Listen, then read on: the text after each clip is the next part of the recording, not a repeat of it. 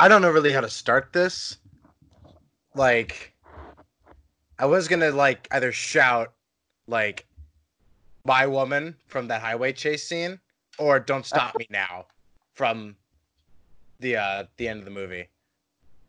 You know what? I kind of hate that they used that because it automatically made me think of not Hot Fuzz, but Shaun of the Dead. But I was gonna say, yeah, you should have gone back to your old style and picked one of your favorite songs from this soundtrack and started it that way because you were right last week, man. This soundtrack kills. And as I go to the record store, I still see it in the vinyl section of soundtracks, and I'm like, why is this? You're still here because I hadn't seen it in a bit. No, dude, you nailed it, man. This soundtrack kills. Like the movie, like Like the Henry. movie. Welcome to the Much Movie Podcast, everybody. Oh, Um, that was exactly the movie I needed to see after today. Today will be talking about Hardcore Henry. Mm-hmm. But first, Oh, why was with the screaming? we got news. You have 30 minutes. Go. I don't have anything. I'm gonna start it out with one that you guys probably don't know very well, and that's that James Lipton died today. Yeah, I actually knew that though. As in know James Lipton very well. Did you ever spend time watching Inside the Actor Studio, the old ones? No, that I don't. Did you ever watch the Will Ferrell sketches of him? No. Do you remember when he did his stint on Arrested Development? Yes. James Lipton is great. James Lipton had this show called Inside the Actor Studio. It was a big hit in the late '90s, and then they brought it back recently, but without him, with like actors talking to other actors. But he was great. He looked like me, but with like a fully bald head with the hair on the side, beard. He always wore a suit. He had a tiny table, and he did it on a stage full of other actors. At the actor studio, Bradley Cooper famously asked a question during an episode when he was a youngling Jedi, and he had this stack of cards, this giant stack of cards, and he would just pull these few cards off the top. He would never use all the cards, but they were excellent questions. And at the very end, he always asked the same series of questions that he figured to be. I think he read somewhere, and he announces it every time that the questions came from a famous interviewer who thought these were the most important and best questions to ask anybody. And then he would ask him, and it would be like, what? It would always end with, "What would you want God to say to you as you entered the pearly gates?" And I forgot what his answer was, and I should have looked it up. But James Lipton was great. He had a sense of humor about himself. He was a great interviewer. He'll be missed. Yeah. Trying to see if I remember him from anything. Somebody mentioned Phase 4 stuff got announced. So hang on. I heard like a Fantastic Four movie was coming in 2023. No idea. I don't know anything.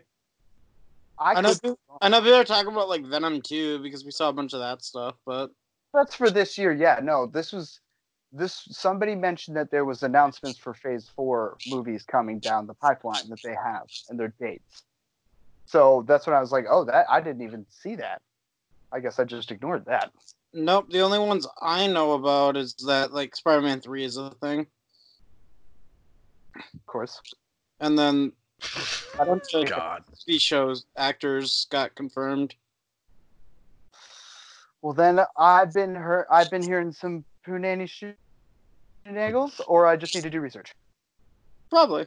I'm not calling shenanigans just yet. I know the other thing is that they confirmed that Charlie Cox is going to be in the MCU at some point. So Daredevil is staying? Daredevil, or Charlie Cox's version of Daredevil is staying. It might not be the actual like Netflix version, but like Matt Murdock, Daredevil, played by Charlie Cox, is going to be in it. Yeah, Daredevil. They also like confirmed that they are going to remake Iron Fist with an Asian American actor. Interesting. Okay, I mean that's a good choice. I wonder how it's going to part with the one that they've got going right now. I forgot. Well, Who the guy he is. got fired. Are No. you I'm kidding me? talking about the movie. I'm talking about the kung fu movie that Marvel's making. Oh, well, that's the thing. They say he's gonna be in that movie. That's where they're gonna introduce the new actor. Got it. It's gonna be like when they did Oh my! Iron Man 3, and they're gonna be like, so you're the real Iron Fist. Got it. Yeah. The weird thing that actually kind of annoys me though is that traditionally the character is a blonde hair, blue eyed white person. I know, but this is the perfect time to change it. Why not? Who cares? It's the MCU, it's a different universe. Chris is like having a mental breakdown. Now, Wise. yeah, man. And it was back then, dude. Back then was crazy racist. Not like now. True. We're all good now. Oh yeah, we're good. Hold on.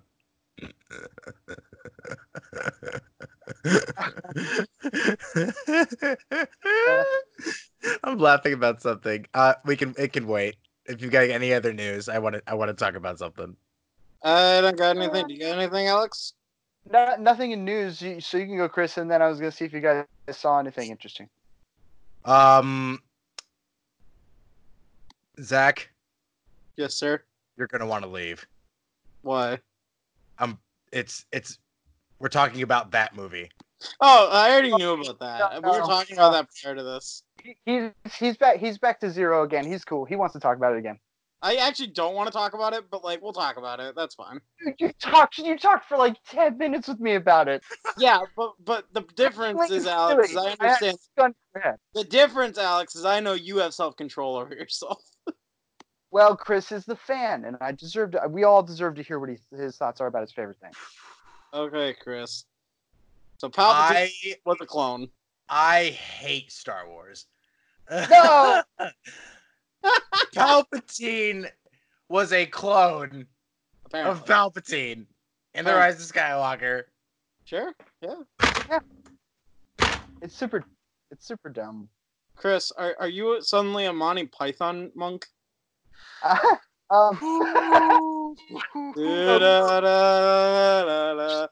Hey, I would say, Chris, my favorite thing about this is that we're learning more stuff about the movie that should have been explained in the movie months afterwards. It's just my favorite thing about it just proves how much they should have explained in the movie that we keep hearing like after the fact. But outside of that, I'm not surprised. I love, and I was telling Zach this too.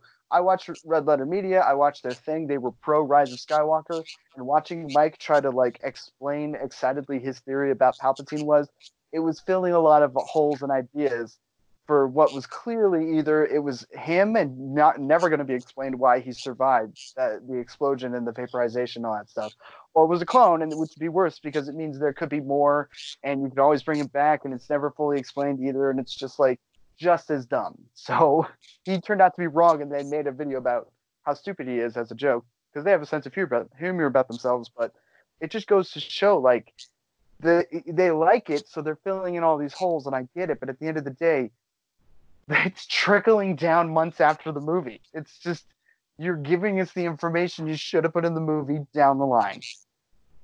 Yep. There was another thing that got revealed. What? Okay, so this is all coming from the novelization that leaks out of some kind of comic convention in Chicago. Sure. Now the novel's trying to tell me, it's looking me in the eye, right? It's looking me directly in the eye, straight faced. So am I from the tree. Telling me that kiss between Rey and Ben Solo was non-romantic. Was not romantic. Damn it, Zach! I loved how those were the exact words he used, and you still heard him. It was just like it's like someone running and they can't stop. Oh, it was great. Well, first of all, why? Guys, just commit. She likes him. They had a connection. They couldn't explain it. They were attracted to each other. Like, who cares? You committed to it. Why are you going to say that? You can know it's Rey like, Oh, Not and then we about that. kissed, but it wasn't a romantic thing Alex. because Finn's got to tell me something, and I'm waiting for him to tell me first before I tell him first. Alex, you're telling me that she didn't have a romance with that dad bod that he had in Last Jedi? He has a good bod. He just had bad pants. Yeah, because they were up to his nipples. Anybody could get a bad tailor. It's the dark side.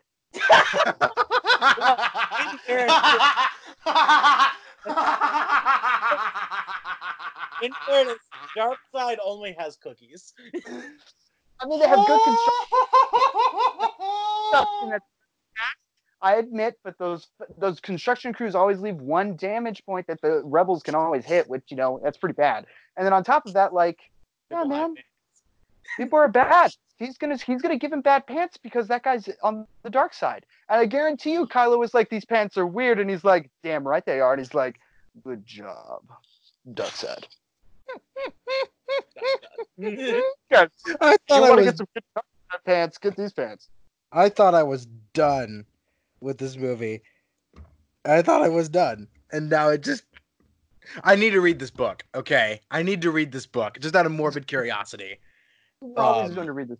And you're a fan. You're going to do it. Yes, I was, but now I'm more interested than ever, but for the absolute wrong reason. I want to know what else they retcon. It's an autopsy. You're pulling an autopsy on a dead animal. No, that's exactly what happens sometimes when you're a fan of something. There are things that I love that are bad by people that there are people I love who have made stuff that are so bad that it's morbid curiosity. You're just like, yeah, all right, no, because you're a fan, you love the universe and you want to know as much as you can about the thing you love. But you're just, yeah, you're right, it's for the wrong reasons. But they're also fun. I want you to stay a Star Wars fan, man, because they're giving everyone a break. We've had a Star Wars movie every year since 2015. It's a break. It's break time now. They kind of fumbled the ball, and now we all need to just go home, drink it off, and just sleep, have a nice easy Sunday. Then we'll all come back and make movies again. Stay a fan. Are you telling me that Disney took advice from the Minnesota Vikings on this franchise? All right, that's it. No. That's it. No. Star Wars is not a Coke artist. Absolutely not. No, we're not doing this. Star Wars goes big or it goes home. That's the thing. The original trilogy went big and it went home with champions. The prequel trilogy went home, went big, and failed big, and has come out with positive results because of it. There are people who love that series, and I am a firm believer that the original stories in it, and there are a lot of new things that are being done in it, weird stuff.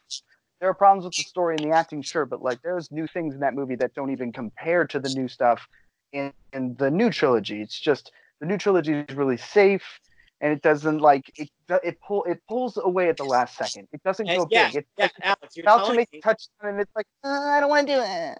Yeah, so you're telling me, Alex, that they choked in the fourth quarter. But I Can didn't you say that. not? I was For gonna real? say, Can you not? You're pushing buttons. No, But I don't think that's like the Minnesota Vikings. They You need to because no, you out Zach, no. no, because game, no, and then the this last is part of the game they choke. this is new to Star Wars. This is all of this is new. They've either failed big or they've won big. They've never just kind of whiffed it. They've never been either they're the people who jump on a table at a party drunk and everyone cheers, or they're the person who wins big and gets the girl and tells a joke and everyone laughs. They've never been the guy who comes in with the weird outfit who's like, hey, you guys want to see some magic tricks? And then everyone just kind of turns around and walks away. They've never been that guy.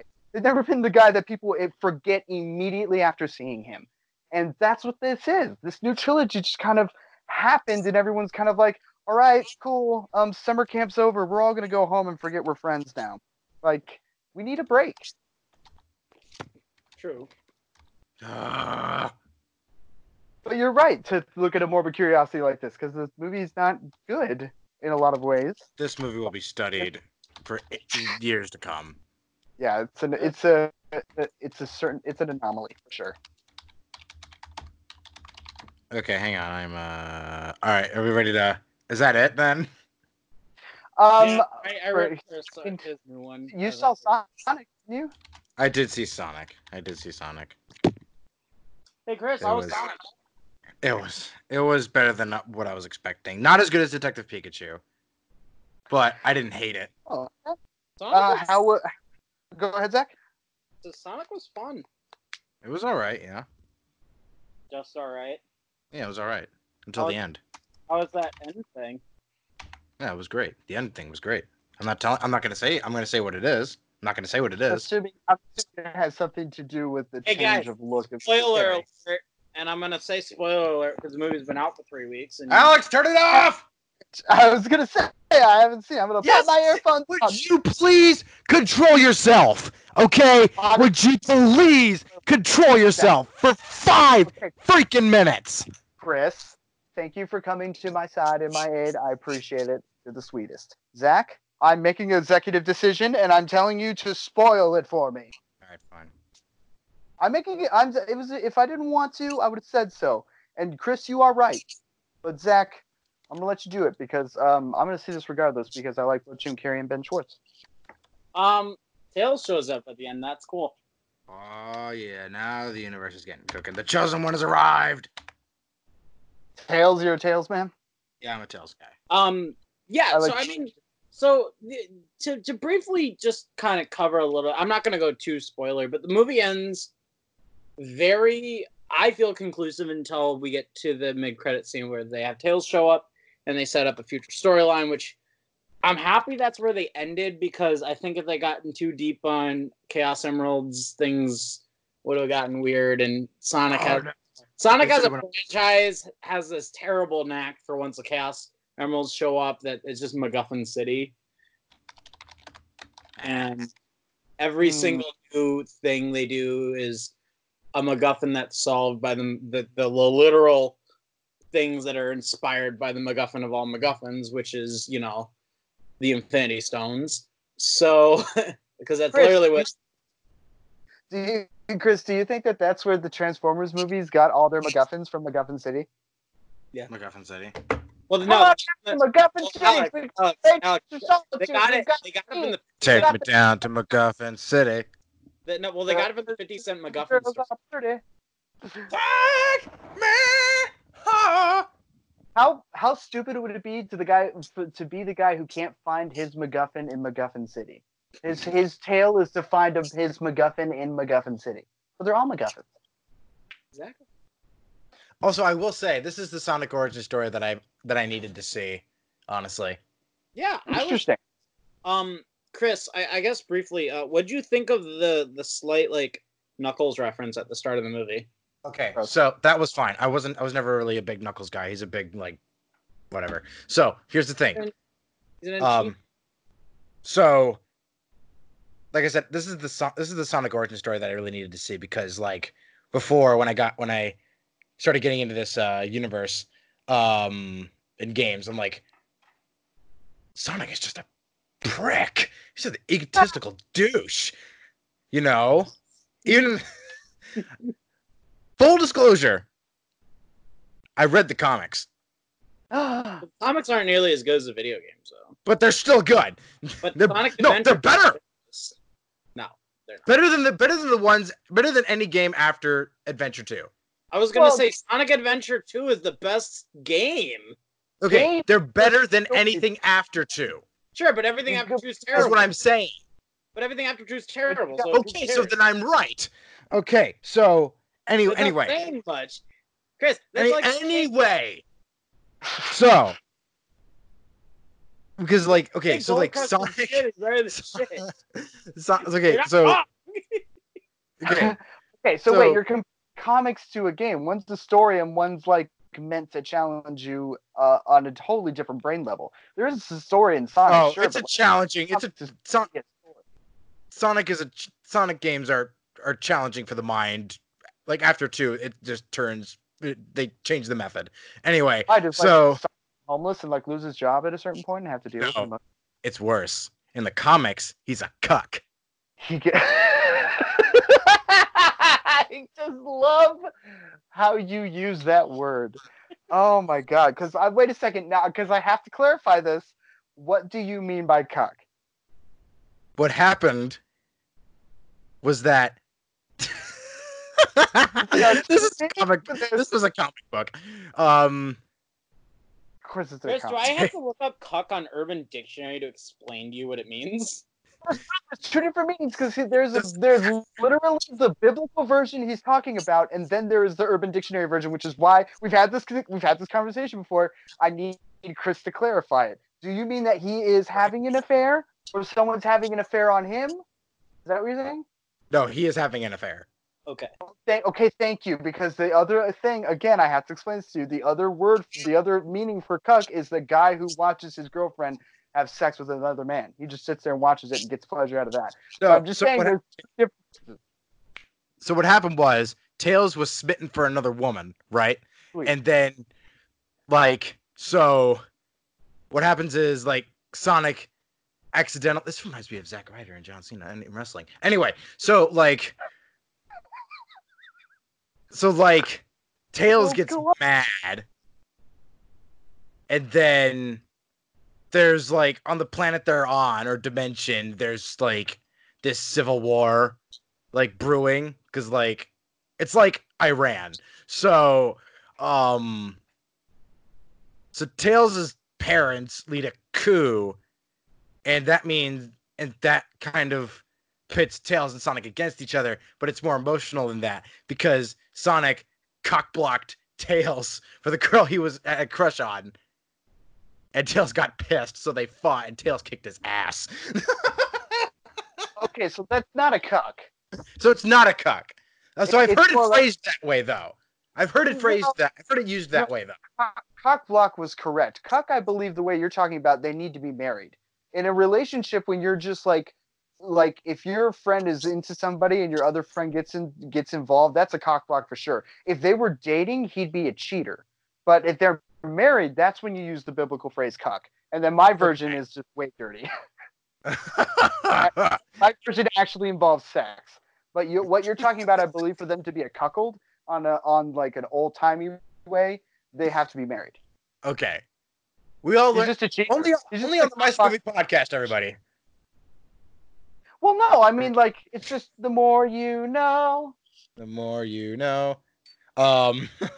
So that's the Sonic the Hedgehog comics. Wow, so he's just like a cockblocker who like tries to steal his friend's girls. That's crazy. He wasn't trying, but he wasn't like apologizing for it. Wait, Also, he was just like being like really. Apologizing for. Also, he was being condescending to Tails. Is like he's just a kid, kind of like that.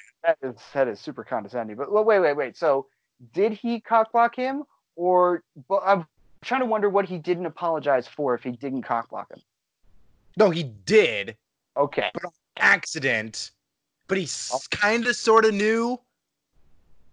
Now, let me ask you this. Was he intentionally trying to date her or be with her too, or did he just do something that embarrassed Tails? I think it's the latter. Okay. So he's just a douchebag. Yes. So, anyway. I wanted to know how far this comic went. I just wanted to see, I wanted to see how far it went. Probably But now I find get it. like a dramatic reading online somewhere. Well, the other thing that I find interesting that I hear about the movie is that the way that Ben Schwartz has been explaining it in the interviews, because I love watching him in interviews in general. He's been explaining it as what he responded to the character was that Sonic had been locked away for so long that he had this little kid mentality. Mostly, the world was so big to him, and he just really wanted to explore it because he's been locked away so long, which is a completely different attitude from what I understand he kind of is in the games, which is a dick. Yes, but I can kind of understand why. Now I kind of get. I was like, oh, so that's why he was a total. That's why he was a total dick in the games and the comics to an extent. But so like, okay, so to understand, he was he was taught that his power was very dangerous and people were gonna come for him, like for his power, and like he was told of never avoid people. Okay, don't be seen, remain a secret, right?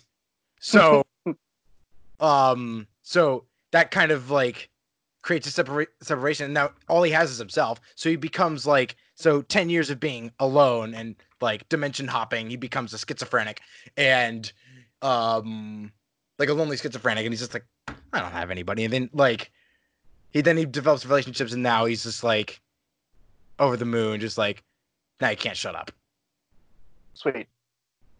Got it. No, I get it now. I get it. But he's still a dick.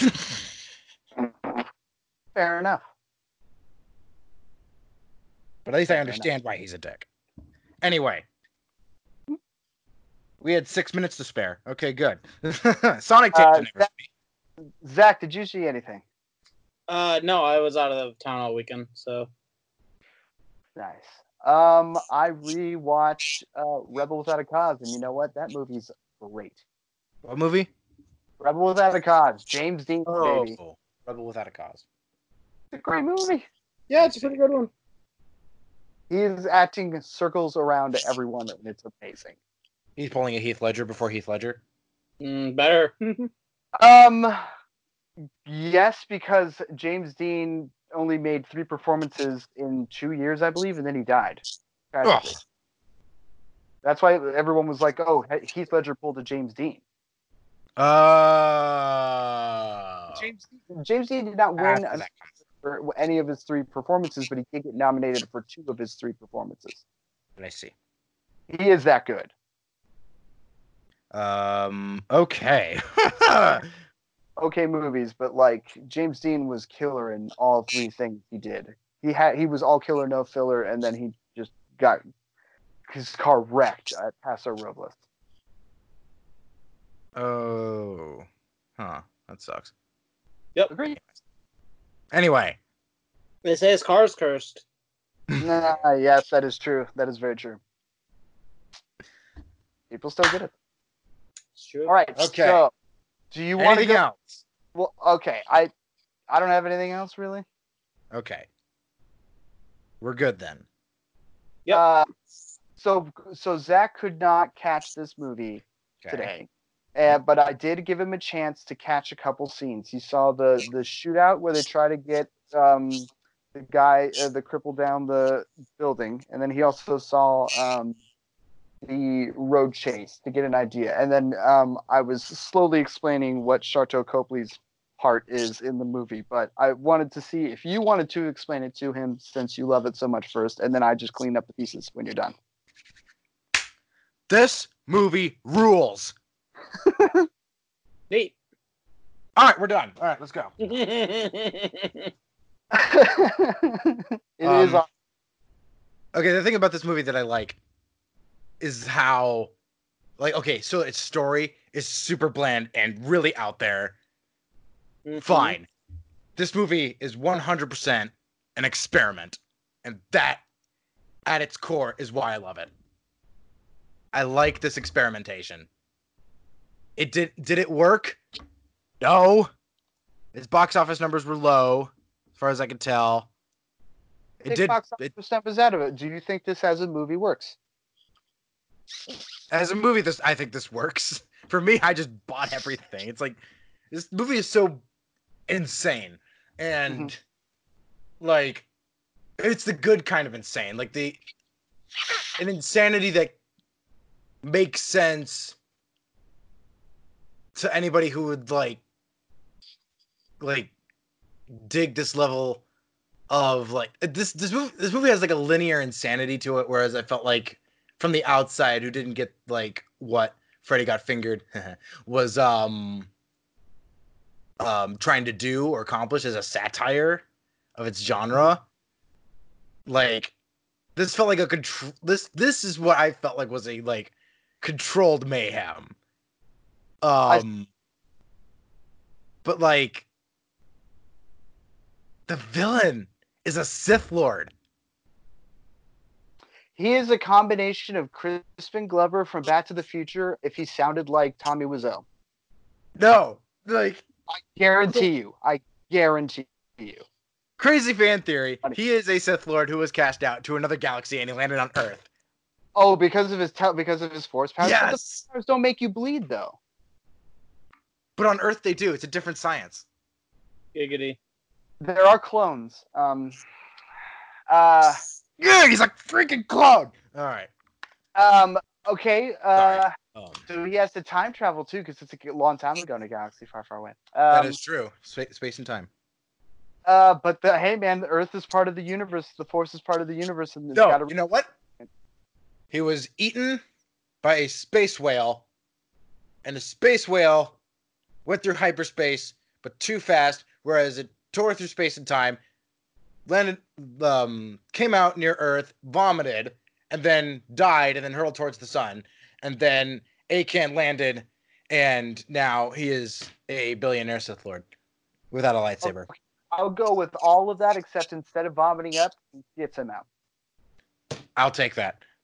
Agreed. I will take that. We're good. We're deal. That's a deal. I think we settled on it. Zach, Okay, you're a good. witness. All excited. He's a Sith Lord that was shit out by a space wheel. Giggity. I'm shaking Alex's clone. Yep. Hand. It's inside the house while I am still in the tree. So Charlton Copley, he's awesome in this movie. Wait, no. Explain the story to Zach. Okay, Zach needs to know so the story. He's seen what the movie is, but like I told him that you would tell him the story because it's really simple in general. Beginning to end. the Minutes. story. Play the movie in 2 minutes. Okay, hold on. You I said it think was you simple. can. I could. Hold on. I'm gonna challenge myself. 2 minutes? 2 minutes. Do you need to see the clock? Yes. You offered it. You offered the expectation. Yeah, to- because that's what that's his MO. He has to see everything. You're damn right I Fair. do. Fair enough. I like that expectation. Chris, imagine the day when I tell you you don't have to show. Well, I then think- I'll be out of money. I feel like Then that's the you're day on you're gonna look at me and be like, "We're best friends forever," and you'll live together and like travel the world in a hot balloon. Be great. What Okay. about Hot Tub Time Machine? You see this, Zach? 2 minutes. Sure. Okay. 3, 2, 1, go. Okay, Chris, so that's Henry- horrible. Why do you have porn on here? Sorry, that was really funny. You should I don't even know start, what said. start it over. That was, But that that was was really already funny. started. Okay. Anyway, go ahead. Keep going. You Okay, get extra so I time. stopped. That I was reset the clock. cool. I'm sorry. That made me giggle.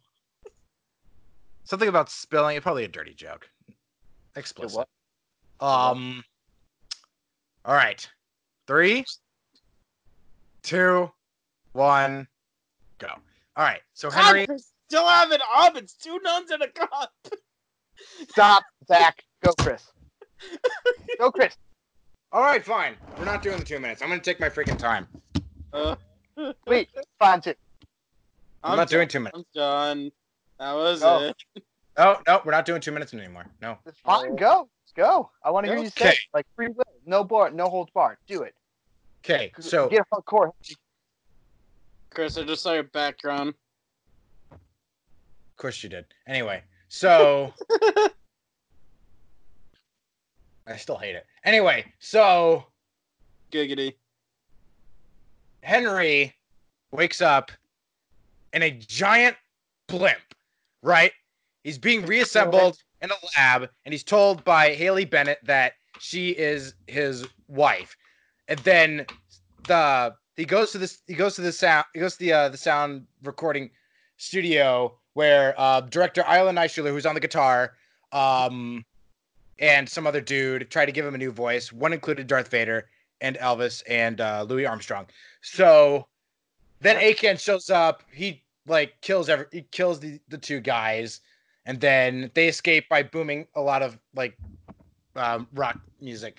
And then they finally escape from the blimp. They fall onto the highway, and then Henry gets separated from Haley Bennett as he is tased off a highway. After that, that's when Charlton Copley shows up. He's Jimmy. He shows up, picks him up, says, okay, you got 20 minutes before you die. 30 minutes before you die. He understands that there are clone Jimmys and that each Jimmy has different personalities. This is Detective Jimmy. I think. So Makes then, sense. so Detective Jimmy gets him out of there before the cops pull him over. Then they gun down Detective Jimmy. And then he escapes onto a bus. Henry does. And then homeless Jimmy shows up, shouts out the window about how gay a dude's jacket is, and it's a dude with a flamethrower, and he torches the entire bus. So then Henry books it, and he's being chased by the cops like all over Moscow, and I think it's Moscow, right? Yep, It's this is set somewhere in Russia. So then he has to go to some guy's apartment, rip something out of his chest, and bring it to Jimmy at a strip club. So he does that. It's a great chase, great music. So he brings it to the strip club.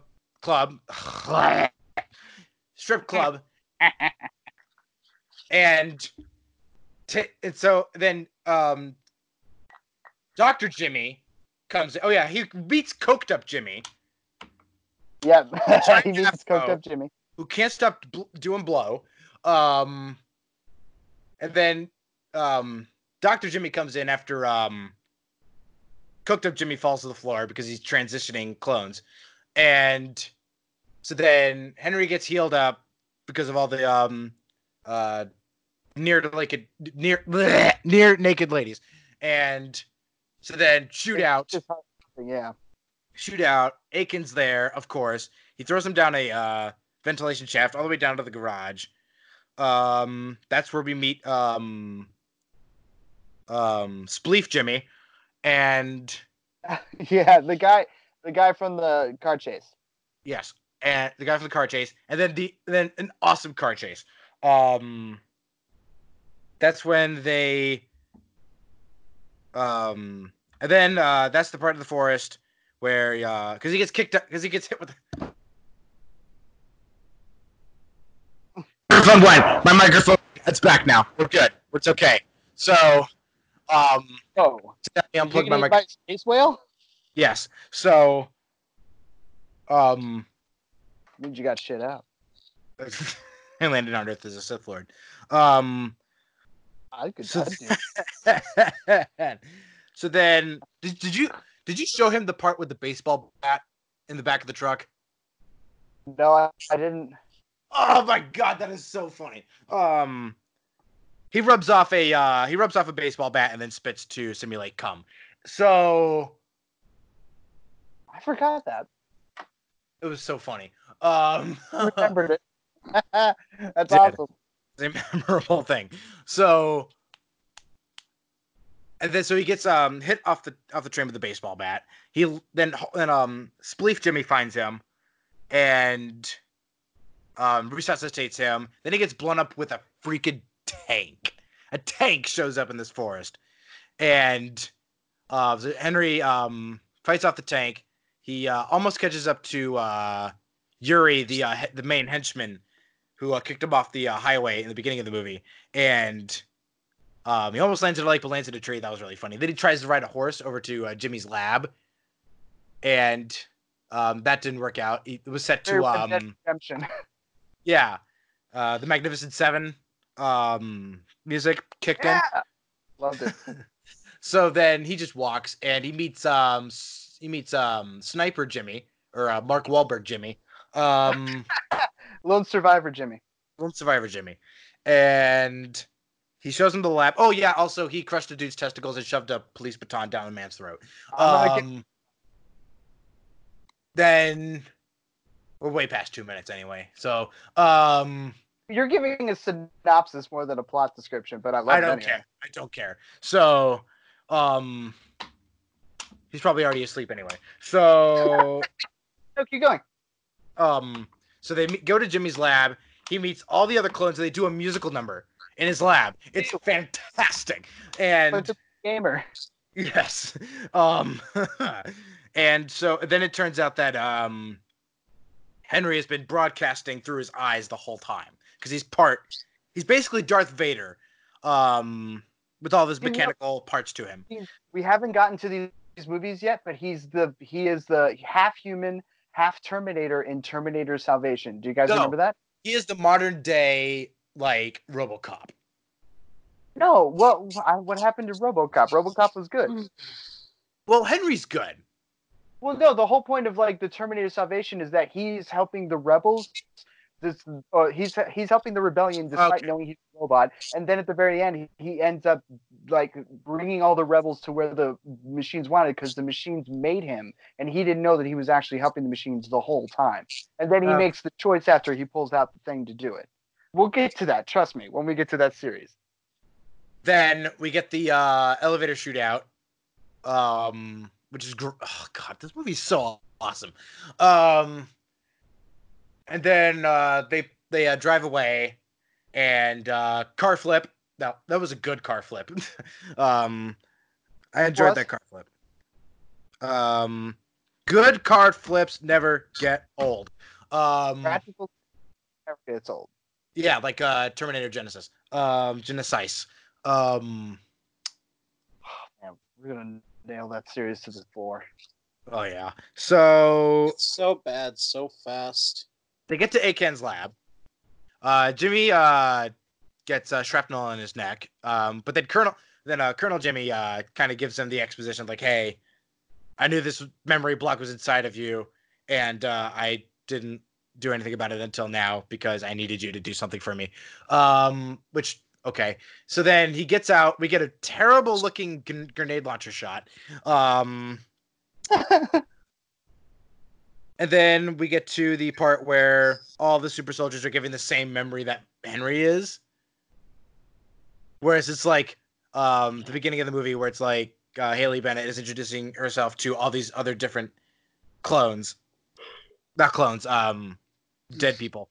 And then we get the rooftop bit where there's Queen, there's a bunch of guys in white, all getting just the crap kicked out of them. And All then it turns out that Henry's wife wasn't really his wife, and it was Aken's like booty call. Wife. No, she seemed like she fucking loved him. Estranged lover. No, they are full on together. Like they are either married or they are a couple. Because like when Henry is murdering that man, and he is murdering that man, she is screaming at the top of her lungs, "Don't stop, please, no!" And it's not like we know what their deal is, like who the real head of the company is, or like what he actually lands to it outside the fact that he has special powers and is the boss. Like she legitimately loved him. That's what makes that kill so great. That's why the first words in her mouth when he gets on the plane is "Where is he?" And he just fucking drops his head in half of his head in front of her. So like, okay, so what makes it so great that he dies in front of her. Aken dies by Henry. He's floating in the air. Henry jumps on a bunch of floating bodies like a platformer, and they've established that his eye can become a tentacle. His eye just gets pulled out. He wraps the cord to his eye around his head, and then pulls and it's like cuts his head in half with his eye. And then his body falls into the blades of the helicopter. Yeah, and then the body falls into the blades, yeah. And then so Henry tosses Aken's severed head into the helicopter. He jumps into the helicopter, and he's confronting Haley Bennett. And he's like, "Where?" And she's like, "Where is he?" And shows her the head. She shoots him, and then she's like, "How could you do this to me?" And then he smears blood onto the wall and writes the letters E-Z. And then the bullet, and then she fires another bullet to finish him off, but he blocks it with his mechanical left arm, and then it ricochets into her chest. She is dangling from the helicopter now. She's like, "Listen to your heart." Her hands are hanging by the door to the helicopter, and Henry just slams the door shut, and that's how the movie ends. Yep. She just falls to her death. Zach, wake up. Okay. Boom! I brought it back. It back. Basically, it runs by video game logic. You wake up, the mission starts, someone explains to you what you are, and then the mission begins. He wakes up, his wife is there, she's helped him become a cyborg because he's been hurt somehow, and then the bad guy comes in, attacks him, they escape, but his girlfriend gets kidnapped, and he's on the run to go rescue her. The movie is him getting help from Jimmy, like any other video game, sending him on quests to get him more power and like training him. and giving him exposition until eventually you realize there's this big corporation that's been controlling everything. And he didn't even have a wife. They've all just been playing him to make him the most superior soldier and realize that they can create the perfect soldier. And when they do, they use all of them to try and kill him. But he can remember his memory. Now, this is one of the most important things about the movie. The movie starts with his first and only memory as a human being. And he is getting bullied by kids. They break his toy, and his father chases them away. The Played father by Tim Roth. Yes, the father's Tim Roth. And he sits down and he goes, "You little pussy." And then later you find out at the end of the movie that he says, "You little pussy." That's what my father would tell me in situations like this. Now, I'm not my father. I love you, and I will always love you. But now's your chance to decide. Do you want to just bleed your blood and go in, or do you want to spill some of theirs? He's not saying he's a pussy, but he's saying, do you want to fight? You can fight if you want to, but it doesn't make you less of a man if you don't. And it's this really interesting thing. He's like, I love you no matter what. But you know what? You can fight. Don't ever tell yourself that you're done. You're never done. Defend yourself. It's a pretty earnest thing, but the thing is, it comes at the very itsy bitsy end of the movie. And that's like the only real emotional core you have to Henry. Outside of that, he's just a guy murking people to save his wife, who isn't his wife. This is the greatest video game movie ever made. I don't know. Edge of Tomorrow is pretty good. I said It's video probably game based on movie. Anime. This isn't a video game movie. This is a movie like a video game. That's what I'm saying. That's if they what were Edge to of do Tomorrow- it, that's what it should have been.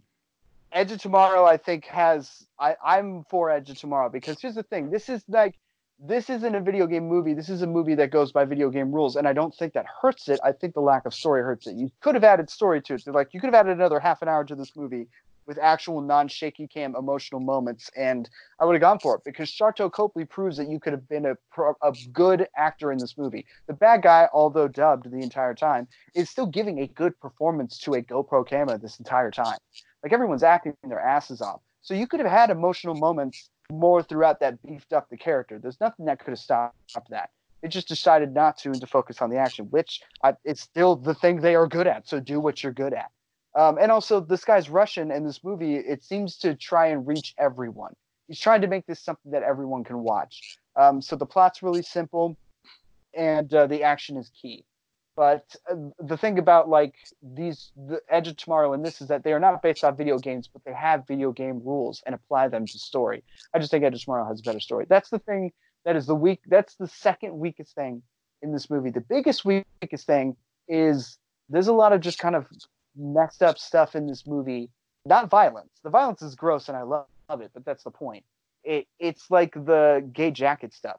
It's the like, it's like that the Jimmy character just running around being like, "Did you cock work? I just want my cock. I just want to fuck." Like, it's just really weird and aggressively sexual. And then there's the moment where the guy crushes the testicles and takes the baton and shoves it down the throat. Now, I think that's awesome. I think the fact that they don't show the baton in the throat, they just show that to a certain extent that he did it is fine. All that's great. My problem is the rape attempt. Oh, okay. Here's why. It's on two levels. A, not just that it's a rape attempt. It's the fact that the only reason it exists is for Henry to save the cat. Because they don't give any emotional core to Henry until the end of the movie. But you need to care about him and his morals. So there are moments like when the bus thing happens and people are jumping out on fire. He tries to save them, but they run away. So moments like that are good. I like that. That's quick, it's simple, it gets the point across. When you literally dedicate an entire scene to like cops about to rape like a 16-year-old girl, and he just steps in and defends her, and it never means anything, especially in an abandoned building somewhere. Like, it's just the only reason it's there is to show that Henry is a good person without actually giving an emotional journey. And B, it's a rape, and that sucks. Like, I didn't want that. But then again, it is a movie where he crushes his testicles and throws the baton down. So they are basically saying, wouldn't it be great if you could kill a rapist right there? And that's the whole point of exploitation. This is an exploitation movie. I'll accept it. What bothered me is the fact that they chose to do that rather than give me Henry the character. And that's where I was like, well, you know what? Screw you. A little bit.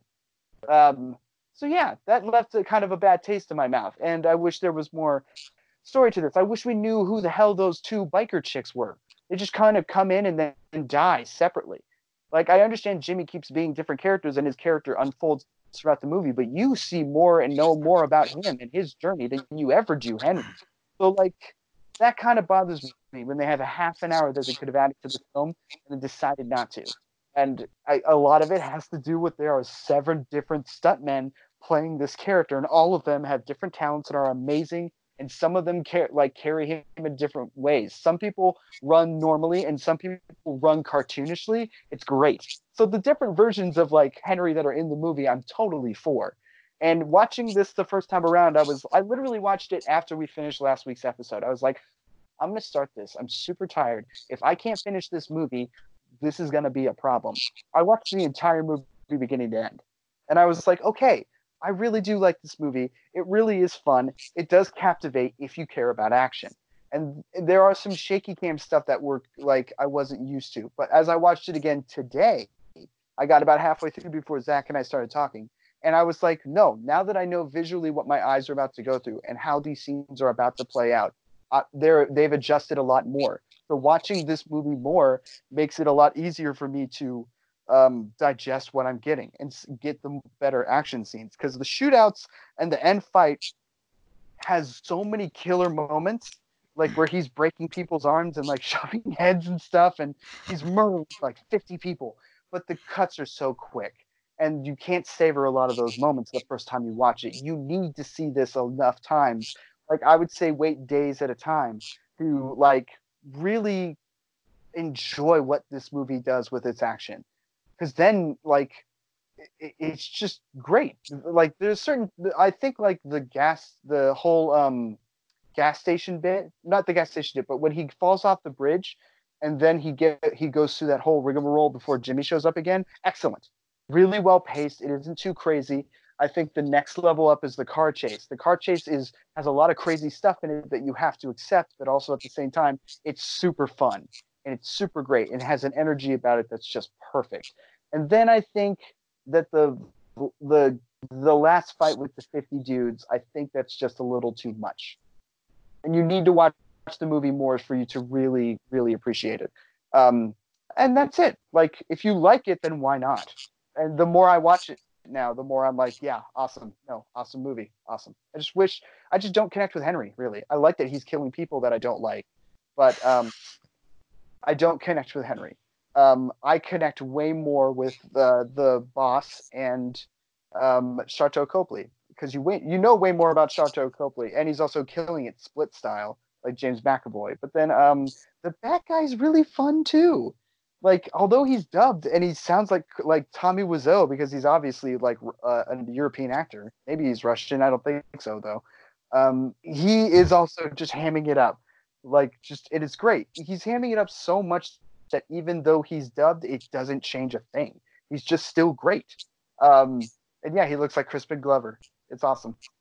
It's like, I've never seen like so much range out of one person in any movie ever, like this, like Sharlto Copley gives. How many different people did he play? Let's see. Like 10, right? The less or around 10, just about something like that. But like, again, James McAvoy, Split. I'm going to tell you again. Alec That's Guinness. right, Split. Oh man. Alec Guinness, your Obi-Wan Kenobi, was famous for playing movies where he would play like a bunch of different characters, and all of them would be different and hilarious. He was super funny. And Eddie Murphy, I think, is pretty good in Coming to America, and a few other ones too. Man, just also like the thing that just came to me is like the opening title sequence. You know what? Yes, absolutely. Okay, so I really loved it, and this is the thing with the violence in the movie. I don't think there's a moment in the movie outside of when he rips his hand open, the bad guy's hand open. He splits his hand apart. That's pretty gross, and that gets me. But the one thing that gets me the most in this movie is when the knife goes into the neck in the opening sequence. Yeah, that shit is gross. I'm glad there's no blood and everything else has blood, but like the way it goes in, I'm just like terrible. And that is how far it goes. Like if you can accept that, then you can accept the violence of it, and it's great. Oh yeah, I'm at the baseball bat moment. Yeah, here we go. God, this bad guy's great. So yeah, there are some things. There are some things about it that I think are problematic, and there are some things I wish that they could have developed on, and they should have. But considering for a first-time filmmaker and an amazing stunt crew and a handful of really good actors, um, it's it's a pretty damn good exploitation B movie. It's up there, and honestly, I think it's going to be a quiet gem. I think it's going to have a really strong cult following as the decade of great action movies leaves us. We're going to be picking it apart from the Atomic Blondes to the Kingsmans to Mad Max to John Wick to The Raid. Like we're going to be picking out so many good action movies from the last 10 years. And this is going to be one of those like ones that people are going to be like, "Oh my god, it was amazing." Like for sure. So like I didn't even think about like you that actually like you brought up the yeah. I had never really thought about it that way until now. Like that's in my head now. As great as that moment is, be. that is for extreme as this movie is, maybe that was a little too far. Well, I think I'm not of the ilk that thinks that rape is going too far in a movie. I just think it's overplayed. And the reason you put it in and make a woman a victim immediately, a nameless woman that has no connection to your plot at all, that's really just kind of bad. Like, it's just bad writing. It's lazy. It's like finding the keys in the sun visor now. It's also, it reminds victims of rape just immediately what they've been through for no good reason. Like, you can find something else that you could put there. That argument's been put out to the point that I think it's fair, and I'm actually part of that team now. But what bothers me the most about it, it's not the violence because I love it. It's exploitation in a rape scene. Go for it in an exploitation movie. That's fine. That's of the ilk of exploitation. I've seen enough to know it's supposed to happen, and when it does, to just take it at its face value. What bothers me is the Save the Cat thing, and that's why I want you to remember it, because there is a book called Save the Cat, and it is literally that point, is to say if you don't have time in your movie to get the audience to get to know your character or like them or immediately be on their side, you have to have them save the cat. If the point is to do it as quickly as possible so you can move the plot or do some morally complicated things with the character later, you need to have them save the cat so that the audience immediately likes them. And that's all that moment is. And it's also super late in the movie. So they haven't given us any emotional core to Henry, and then they're just like, oh man, like he's just been murdering people, and some like we need to have a moment where like Henry uses his powers for good, and here it is, and we know that that's the point because the other guy's literally saying, forget her. By the way, the guy who's like a scientist, like this paraplegic, who's like supposed to be someone we care about, was gonna let a teenage girl get raped by cops in an abandoned building. I understand it was like supposedly to a certain extent to save his own life, but like still that's crazy. You don't have to do that, but they chose to do it. So it's like the rape thing is just played out to me. And then I also wish that it just did emotional stuff rather than have that moment and like wait till the very end to give us any emotional story to Henry. And the real biggest reason that sucks is this is an hour and a half long. It could have been 2 hours. You could have had that. It could have been an hour 45. You had the moment. Maybe they didn't have the money, but it seems like what they were good at was action, and that was their intent. Like that's all they really were focused on. They made the story as tight as possibly could, and that's why they chose that moment. So like, as someone who's going to make stories and filmmaking, Save the Cat stuff can work, but if that's how you're doing it that late in the game, this is a poor example of that. So, looking at it on a budget of $2 million US, yeah, it made 16.8 million US. That is a profit. That is in fact a profit. This movie was made on $2 million. Are you kidding me? Mm-hmm. That's insane. All in the movie. All in the movie. That is insane. All of that is on screen for sure. That's really good for To me, okay, that is really good for $2 million. It's pretty amazing. I know they marketed very- it like crazy. Well, damn right. Damn right. Because here's the thing: when Hardcore Henry opened, there was a bidding war that night. Like people were stoked about this. It was bought immediately, and yeah, the company was like, "Yeah, we're going to promote this because it's a good movie that people will see. We'll make our money back on this for sure." The lasting power of it is hard to say because of the story being so weak. But people who love action, people like me who love silent movies because I watch action movies, grew up on those. This is the kind of stuff that impresses me the more I watch it.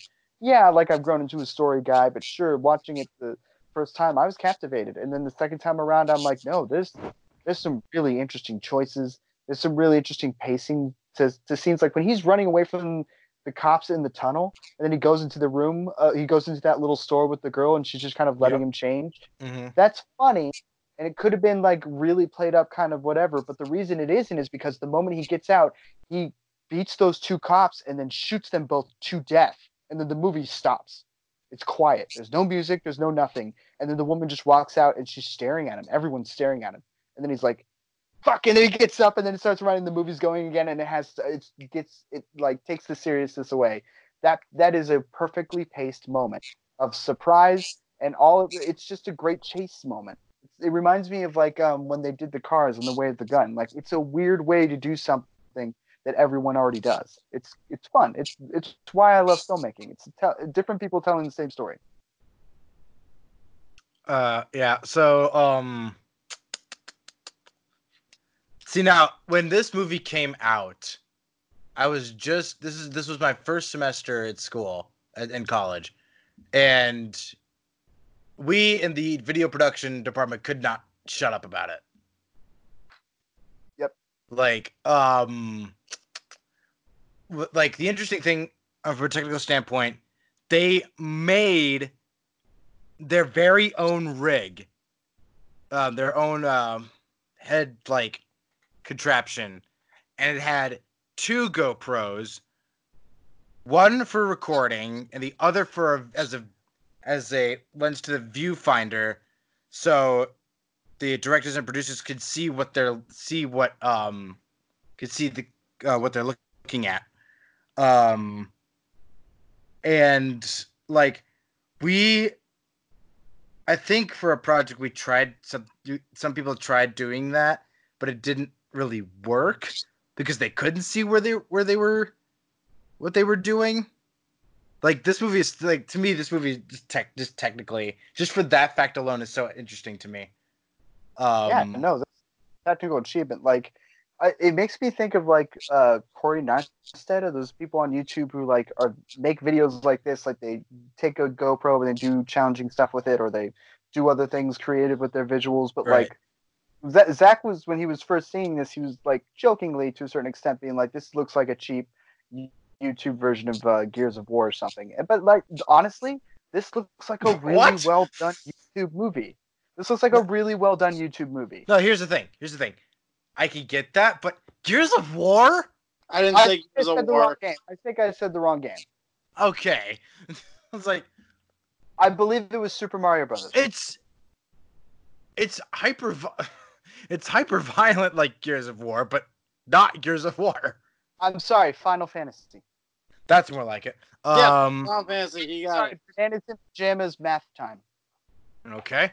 No, man. You're missing it, Alex. You fucked it up. It's math. What was it?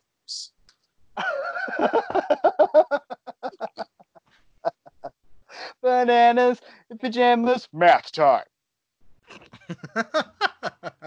For adults, not for babies. That looks so he put that on his head. I wonder what his neck is like. I'm looking at the rig right now. Like, that's insane. No, they actually list some of the injuries in the IMDb trivia of this, and yes, all of the stuntmen had severe neck pain after this. Oh my god. Well, there were other bigger things. There were other bigger injuries that happened on set. No one really died or anything, but one guy got like his leg hurt and stuff. But that was the one thing that none of them really expected, that they would have like major neck problems afterwards. But no, you look at it and you're like, oh yeah, no, that makes sense, yeah. Especially with them like running around and stuff.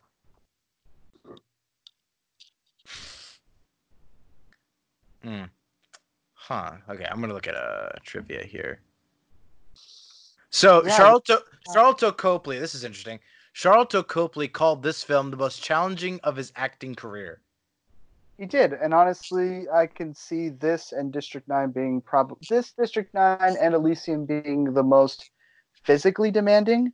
But yes, he is playing a lot of different people in a completely different way and rig than anyone has, and he's also not a classically trained actor. He's like been working his way into being an actor since District 9, so it's even more impressive in my opinion. Daria Karusha, who plays a dominatrix biker, is also the film's composer. Yep. I think she's the one who dies on the road. Oh, the tall one? Yeah, because that wouldn't be her driving the bike. Whereas the other woman seemed like Oh my god! The scene where Henry finds a horse and attempts to ride it was originally planned to have Henry ride it out, only for the horse to be attacked by rabid dogs and Henry having to euthanize it. This was changed as Western audiences weren't likely to have found it amusing. I do find it amusing, but also, yeah, it was a smart move. It just would have slowed things down, because that's the thing. Like, this movie doesn't need more action scenes; it needs more character moments. It's a funny beat. It's a funny beat where he's like, "I'm gonna get on this horse, I'm gonna ride," and then it kicks him off like it's Red Dead 2. Oh, they used Blender. Interesting. Oh, yeah, there's that. Yeah, I just think like have many more action scenes planned either. Yeah, This is effectively pretty tight. the movie was partially funded with Indiegogo. God, I love that. I love that. Yeah, because they had a proof of idea with the music video, sort of like Baby Driver did. Proof of concept. Yeah, proof of concept. Let's see here. Concept. Trying to.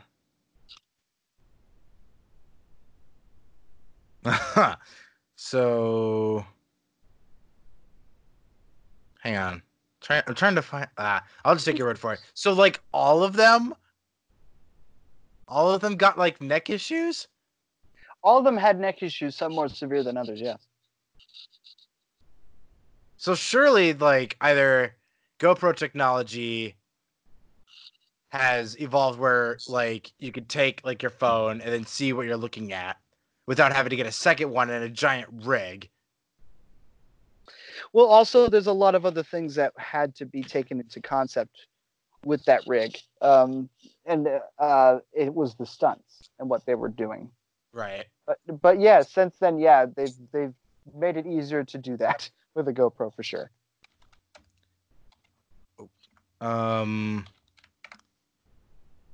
The music video that Isla Eischuler did, right?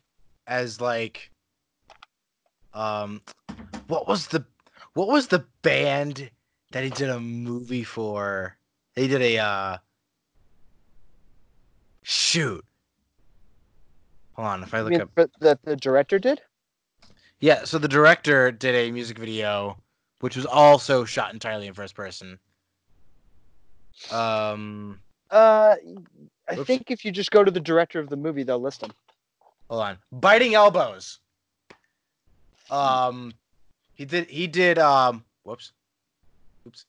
So he did a music video for Biting Elbows. The song is called Bad Mother Effer. And it was entirely shot in the first person. It's a you know the thing that Henry rips out of the dude's chest, not from towards the end of the movie, the big guy. Mm-hmm. That was a MacGuffin that in the music video that the guy was after, and it's a teleportation device. Huh. So, and then that music video ends with a baby grabbing the baby. device and accidentally using it, and it just teleports away. Very Death Stranding. Yeah. So that's an interesting egg that I'm proud of knowing. But like, oh man, like this movie is just mayhem, and it just doesn't stop. Like there's the guy, Guts, baby. there's the gayest jacket line that actually made me laugh, even though just like that's such an out there line. What's weird to me about that line is he's like, "That's the gayest jacket I've ever seen," and then immediately he opens the window and he's like, "Hey, dude, I love your jacket." Or can I? What? What are you saying? What are you talking about? So no, I'm but super Alex, remember what he said on the rooftop before they started sniping people? He's as straight as an arrow. That's right. See, that's what I'm talking about. That stuff is stupid. I'm not a fan of that macho bullshit.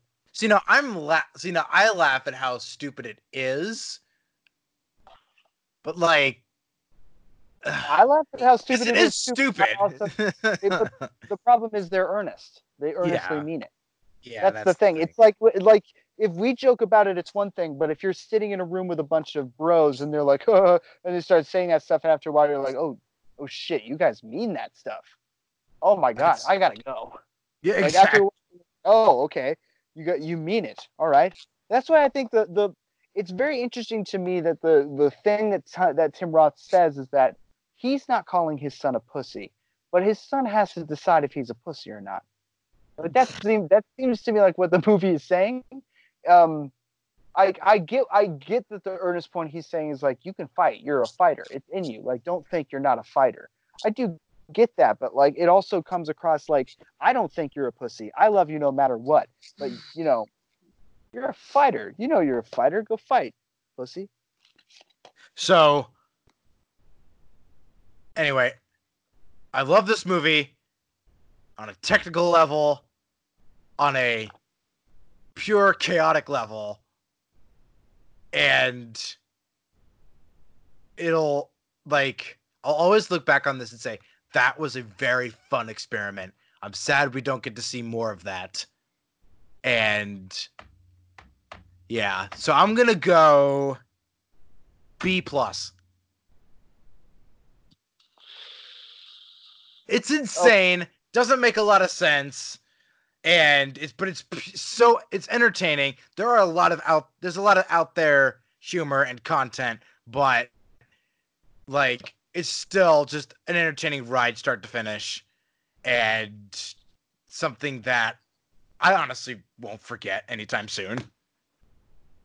I'm probably gonna forget this. But I do like coming back to it. That's the thing. I do. Well, you're old. As a lover of action, I am coming back to it. But I also see why people don't talk about it so much, and that's the problem with Avatar. That's why people have turned on Avatar. Avatar is a technical achievement that I actually appreciate as an action movie. I think James Cameron is he is an action filmmaker more than anything else, and his stories are bare bones so that he can get to the action.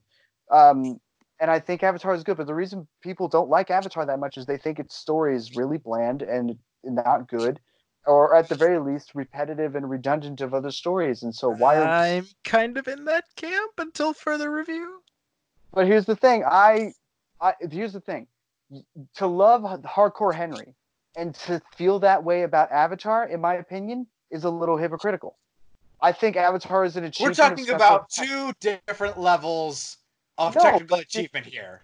No, I think they are on par with each other. I think that Avatar, it's like the difference between Buster Keaton and Charlie Chaplin. Charlie Chaplin spent years on movies to make sure that they were perfect for everyone on the level that they were. Whereas Buster Keaton would pump out 3 movies a year, but they were engineering marvels. They didn't have strong stories, but they were technical achievements. Like Hardcore Henry is basically a Buster Keaton action film. Whereas Avatar is like a Charlie Chaplin action film where he put all, like Charlie Chaplin was the most famous man in the world at that time. So he put all of his money and time and effort in making his movies. It's why people still love him to this day.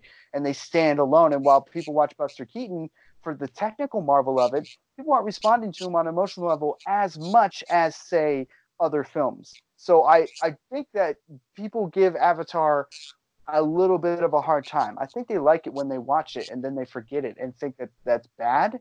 I don't necessarily think that's bad in action movies. The whole point of action movies is way more of an experience on another level. Same thing with horror movies than it is a drama. So I like this movie. I walked in and I was like, oh man, it's not gonna have a strong story. And as I'm watching it now, like my eyes are adjusting to the look and the feel and the vibe of it, and I'm feeling more like I'm Henry. And maybe that's the point. A lack of character in Henry makes you feel like you're Henry, but then that makes the stuff where he's talking about being gay, like that makes it even worse. So like there are things that are like complicated about it, but you know what? It's an exploitation film, so I can give it a little bit of slack. And it's the same thing with Avatar. Like Avatar, so what? It doesn't have a strong story, or it's Dances with Wolves, or Ferngully. Who cares? It's James Cameron. It's James Cameron. He makes good stuff regardless. His stuff is fun to watch. Just enjoy it. And the thing about Hardcore Henry is it's a lot. It's inventive. It's creative. It's different. It's weird. And although you get the point right away, who cares? Enjoy it for what it is.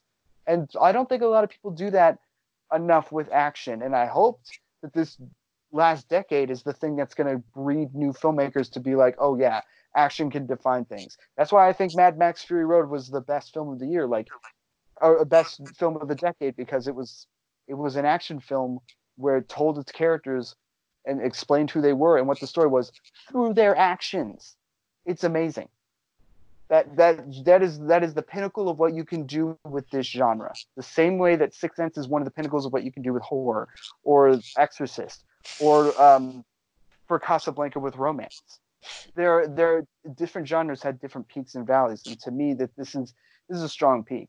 But do I think it's a B+ peak? I'm gonna say no. I think it's a B. Okay. I think it's a B because it could have done more, and I'm sad that it didn't. And that little extra tone of bullshit that machismo bullshit that I'm kind of like, that really takes me out of it a little bit. But outside of, I just wish there was more. I wish there was more character stuff. That's the reason it's not a B+ for me. But it is above average, solid action movie. It deserves to be in the same conversation as best of the decade for sure. Especially Zach, for $2 million. Zach, wake up. Oh my gosh. Zach? Yes. Oh. Are you at 99? Are you? We're gonna get him. Well, okay. So since we graded, and Zach, I'd say if you're ever interested in action and like silly mayhem, Hardcore Henry's it. But now it's time for, what is it, Chris? One more thing before we get to it. Set you up. I remember I remember telling you this, Alex. So one night I sat down with a few of my friends. I said, "Hey." They all said, "Okay, let's watch a couple movies." I was like, "Okay." I came up with First Blood. All right. And Hardcore Henry. Wow, 2 entirely different speeds, brother. Yes. So we watched First Blood first, of course, because that's what you do. Good choice. They were like, "That was pretty good, pretty solid." Then I sat them down and watched Hardcore Henry. That is the perfect way to do it, because the whole point about First Blood is it starts calm and then he's like killing mofos in a cave. And then like this movie, just like it goes for it right off the bat. Like it starts at the speed that Rambo ends at. Like Rambo ends with your like jaw open, being like, "You're just gonna what happens? And then like Hardcore Henry is just like, yeah, we're going for it, and we're gonna murder everyone. It's the best speed. I was I particularly remember the point where they crushed the dude. He crushed the dude's testicles as a point of it, as a point of what? And overall, they thought that was an experience. That's exactly right. So I will always hold that to me. I will always hold that dear to memory. Just showing my friends Hardcore Henry and being like, this is how weird it gets. All right. Extremely violent. Both extremely violent. Curiosity. Mm-hmm. Something like that. Okay, Something so like I think Zach has a good one. I think I have one. Chris, do you want to start? I will have to consult the back catalog. backlog. Yeah, The so back let's do that catalog, first, yeah. it makes my mind. All right, in the back catalog. Oh wait, how did that get there? No wait, it's already there, isn't it? We'll go back. Yeah, we'll go back catalog and then we'll go wheel list so we can figure this out. All right, so Hold on, I gotta make sure something. Road to Perdition's on the Goodwill, right? Yeah, it's there. Somewhere. It's on the Goodwill? Yeah, it's on the Goodwill. I don't know why I had the curiosity log. Whatever, it doesn't matter. We did some house cleaning and that things got shifted. Whatever. Yeah. So I got 4 options, but I'm gonna save the one that I'm 90% sure I'm probably gonna do. But it never hurts to hear all your thoughts and prayers and shit, anyways. Okay. The prison shit is my favorite band. So first one, ladies and gentlemen, thoughts and prayers and shit. I'm like a trout. Your lead singer, Charlotte Copley. On coke. The first one's Wow. Imitation of Life. That's what on one of my lists, but this isn't actually my suggestions. All right. Which is a 1959 film, really depressing, kind of great. I Whatever. want to see it.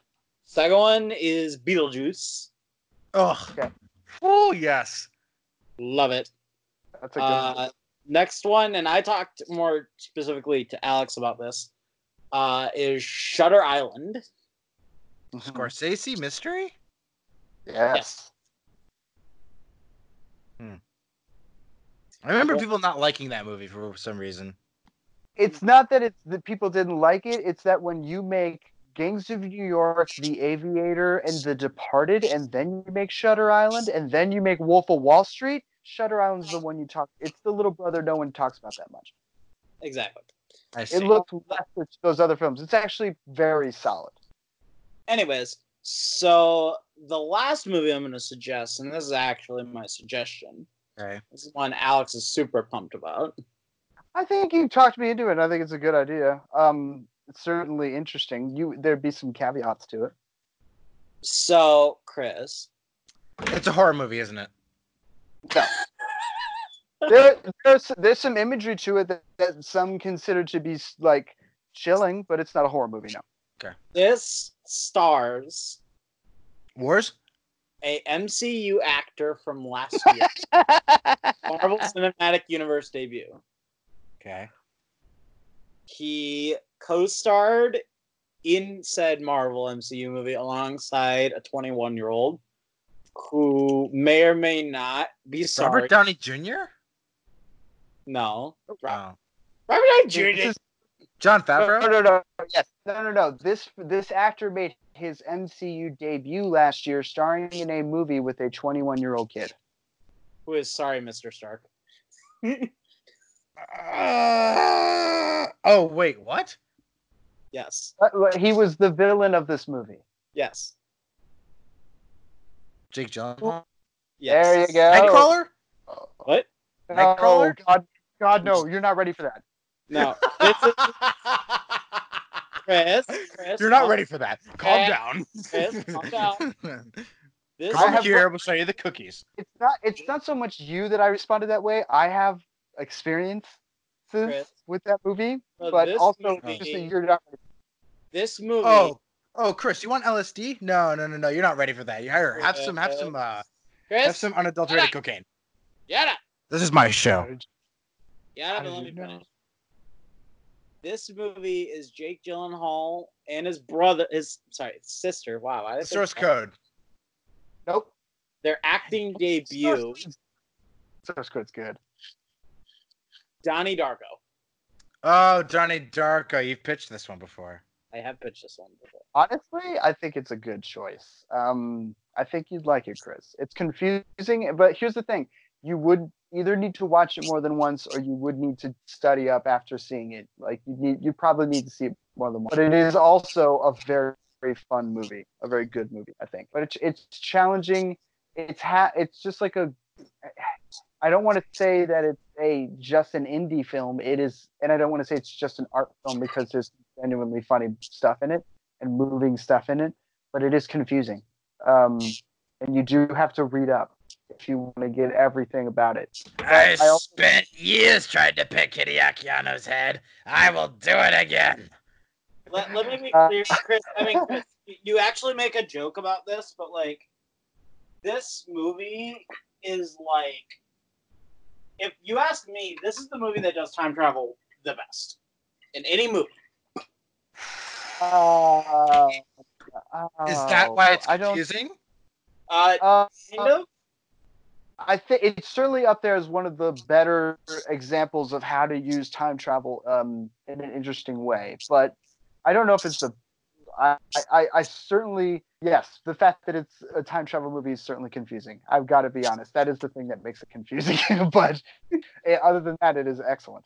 There's a lot of moments in it where you have to respond to it emotionally, and then there's a lot of stuff that is hitting you on a cerebral level that actually involves quantum mechanics.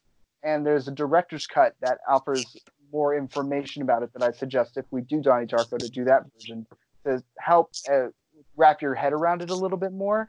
But at the end of the day, the ending is very abstract and you kind of have to take it for what it is, or better yet, look up some of your favorite YouTube film analyzers and film essayists, and you will probably find great videos that will help you wrap your head around the ideas of the movie.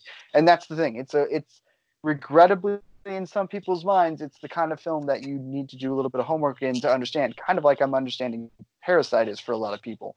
But it's why I love movies. It's the discussion after movies. Gosh, I'm watching Henry kill a lot of people right now. It's the end of the movie. So I think Johnny, it's very fun. No, I agree. It's your turn. It's a really, really good movie, but it's only so good when you do the homework. It really rewards you for doing the homework either after or before. I mean, at the time it came out, it was 2001, so it's not like you could do a lot of research about this movie. No, but so much of this movie, respond to an emotion. So much of this movie theories came about because people didn't understand the ending. Because the movie was this strange movie done by this young actor who we didn't know much about, and it's really what propelled Jake and Maggie Gyllenhaal's entire career was this movie. And it's the start of the very interesting story of Richard Kelly. So I think Donnie Darko is a great choice. Maggie Gyllenhaal over Katie Holmes. Anyway, I think they're both in this movie. No, Katie Holmes is not in this. I think Katie Holmes in the Dark Knight series is not as good as Maggie Gyllenhaal, but also I also think Maggie Gyllenhaal is a better actress than Katie Holmes. Yeah, but I grew up with Katie Holmes. Nothing but hot takes. Nothing but hot takes on Chris this program. Oh, you are giving me such a fever out here in the tree of your house. I think I have the coronavirus. I was about to say, it's like below freezing. Anyway, yeah, but I would very highly suggest this movie, Chris. It's very thought-provoking. It's very good. He literally made this movie after making October Sky, which is also a solid movie. You don't have to sell me on it. It's up to the wheel to decide. We all know that. So his choice is Donnie Darko. I want to hear what the back catalog stuff is. So you can make your suggestion, or do you already have it? Maybe there is a better suggestion on there that I've already made. Alex, can I please suggest Donnie Darko so it's on twice? No, No, you that's can't not have how it it on there works. I like your choice, but it's also a competition. All right, here we go. Jupiter Ascending. Meh. Nope. Lost in Space, 2001. Actually, a good movie. Yeah, I think that's why it would be on the curiosity wheel for me. I haven't seen it in no, years. Not It's yet. also on Netflix right now, and I really want it to roll on so I can watch it before it leaves. I know that movie like the back of my hand. Like I know it very well. I watch that movie a lot, but Yeah. I don't know if it would beat this choice that I have right now. Got Matt LeBlanc in it. How could you not? Anyway, I love Matt LeBlanc. The Gold Rush. I think that deserves to be on the good movie wheel more than curiosity. Groundhog's Day. Okay. That's a good one. I thought I may have suggested that already. I think you suggested that one for the curiosity wheel. And Close Encounters with the Third Kind. Okay, so I have three choices then that I'm juggling in my head. Close Encounters is absolutely one of them, and I made my argument last episode. Super good. I haven't seen it in a while, and it's also like it's not E.T. It's not like up there in the conversation, but it's also a little bit abstract. It's a very emotional Spielberg movie that's just beautiful looking. My second choice is a movie by David Fincher. And Oh, the you think I'm movie- ready? Well, here's the thing. I don't want to do Social Network or Zodiac or Fight Club or the Seven yet, because You didn't those are Benjamin in my Button? that Benjamin Button is a curiosity wheel for sure. Absolutely. That's the curiosity one. And so is the one I'm going to pick. Those ones to me are good movie choices. I know they're good. I don't need to see them again to know that they're good. I know. And they are ones that we will get to for sure. This is a movie that he made with Michael Douglas called The Game. People don't talk about it that Oh. I've seen it. And I honestly think it's kind of good and it's kind of fun and it's dark looking, but it's also really playful. It's got some spooky moments, but also it draws you in with the mystery of it. It's the closest you're going to get to him doing Hitchcock. It is about a guy who is rich, has everything. His just eats his birthday dinner in the kitchen of his home alone. He just is a very kind of bland guy. And his brother, Sean Penn, comes to visit him. And his brother's really kind of like had a crazy life. And he decides to give him a birthday present. And it's this kind of high class game, like a live action playing game, like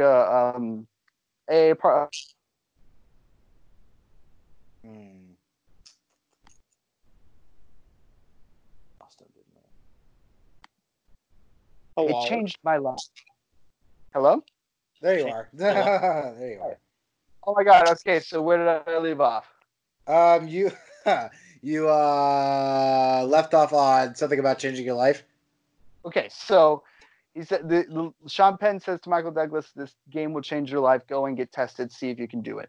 And You know Michael what I just Douglas thought goes about in. the missed in the news, Alex? What? Kirk Douglas died. Oh yeah, that's right. Kirk Douglas Rip. did die. Sorry. Has the glory, Spartacus, and Lust for Life, and for me personally, The Bad and the Beautiful. Other Michael Amazing Douglas. Kirk Douglas performances. Seek them out. Kirk Douglas was amazing. He was a great actor. Sad he's gone, but also he lived forever. He's like the last of his era. He's king of the hill of old actors. It's great. He's fine. King of the watched all hill. his friends die. He watched all his friends die, but I guarantee he was like, when his son was like, "Do you miss all your friends?" He was like, "Oh, gosh, last them all." I guarantee you. But yes, it's sad. He's sad. It's gone. So Michael Douglas goes. He tests for the game, and they immediately look at him and say, "You're not really. We don't think you're good for this." And Michael Douglas is kind of like cheesed a little bit, and then all of a sudden, the game starts, and they ruin his life, and it's great. Have you pitched this before?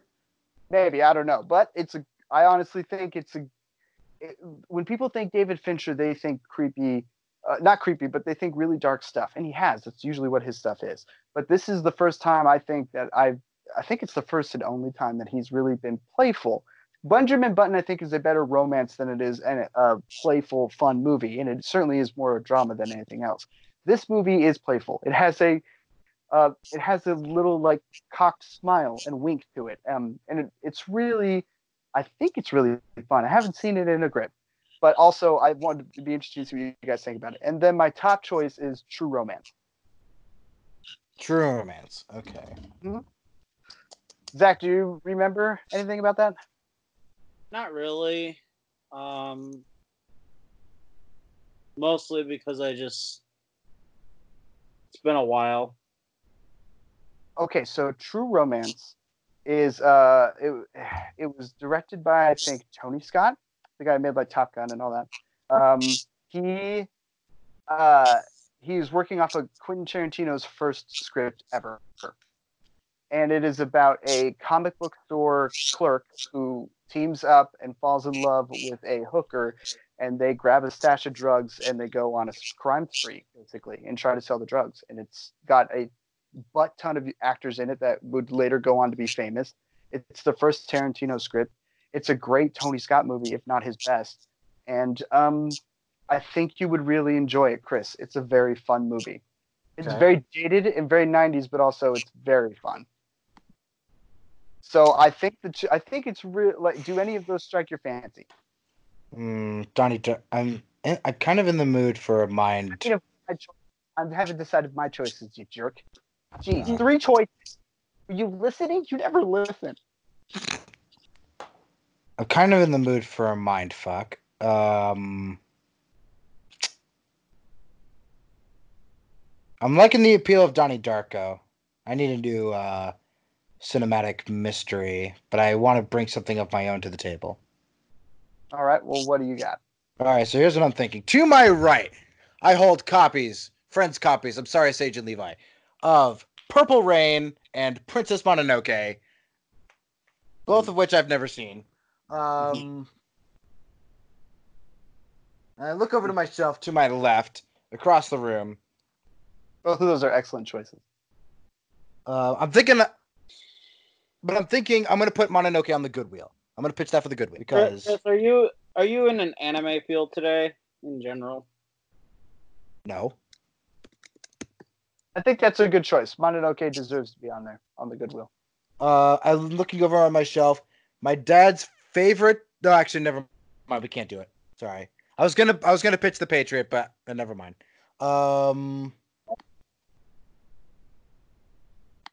One of these days, I'm gonna suggest The Girl Who Leapt Through Time, and you guys are just gonna. You already have Paprika. I know. We can't see more anime. Why not? Let's talk about anime. Yeah. Anyway. Expand our minds, brother. I was thinking.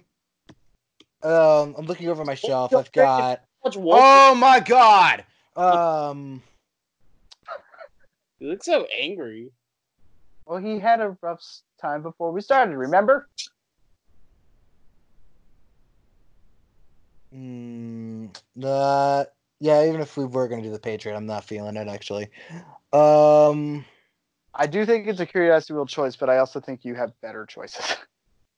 The Peter Berg film, The Kingdom.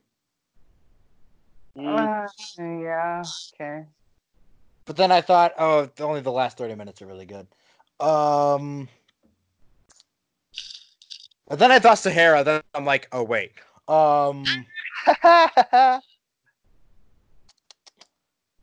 what else is over there. Puss in Boots. If we were ever to do Shrek, I might just throw that in there anyway. I don't know. I was gonna say that's part of the Shrek world. Why not? Yeah, and Nacho Libre. Ooh, Nacho Libre is fun. I connect with it. I connect with that movie more so than anybody else should. See, Nacho Libre should be on the bad movie wheel though, because it is. Absolutely not. It's a curiosity. Yeah, for sure. It's a curiosity. I remember laughing a lot. I'm on a big Jack Black kick right now. I actually really am all about Jack Black right now.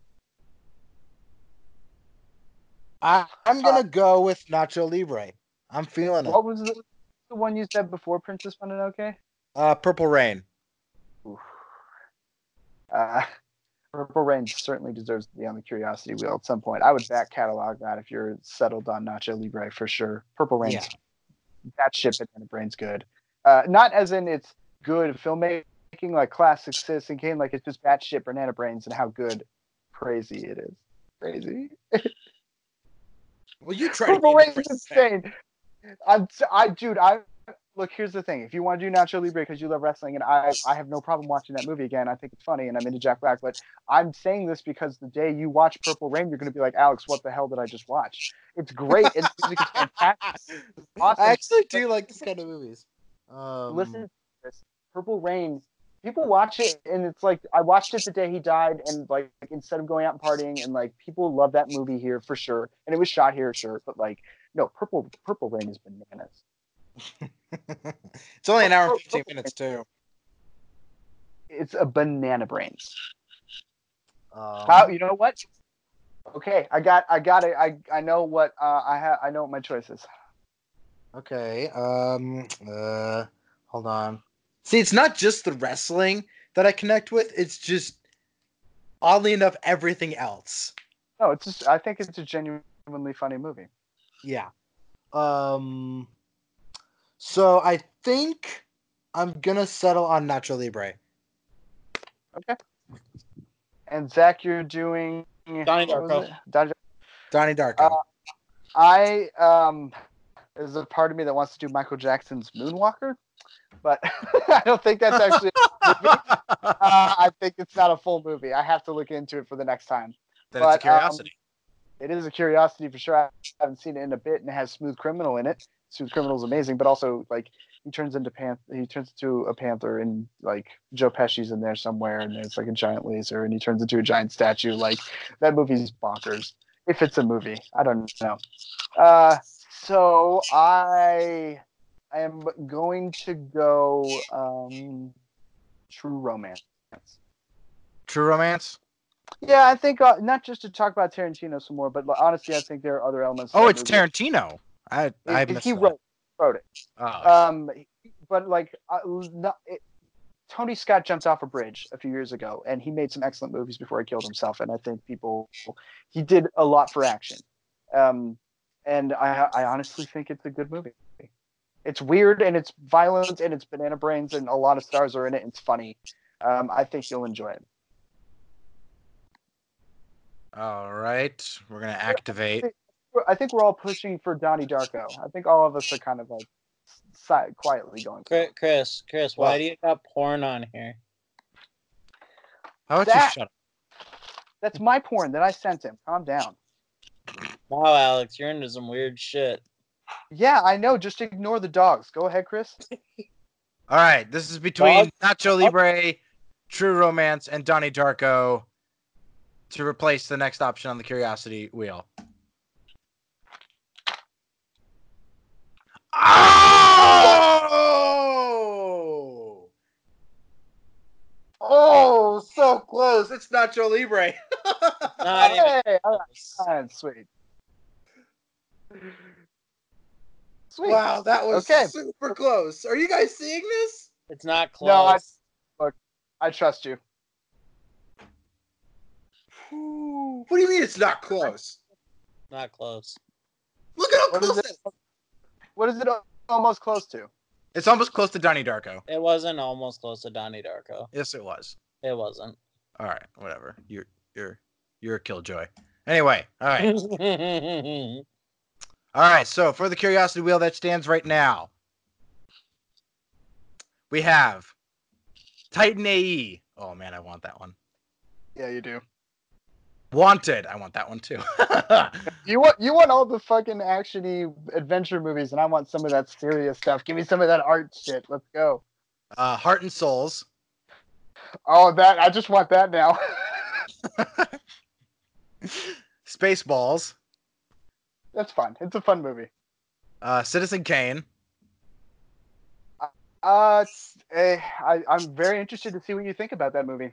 I could talk for In celebration of Jim Carrey. Eternal Sunshine of the Spotless Mind.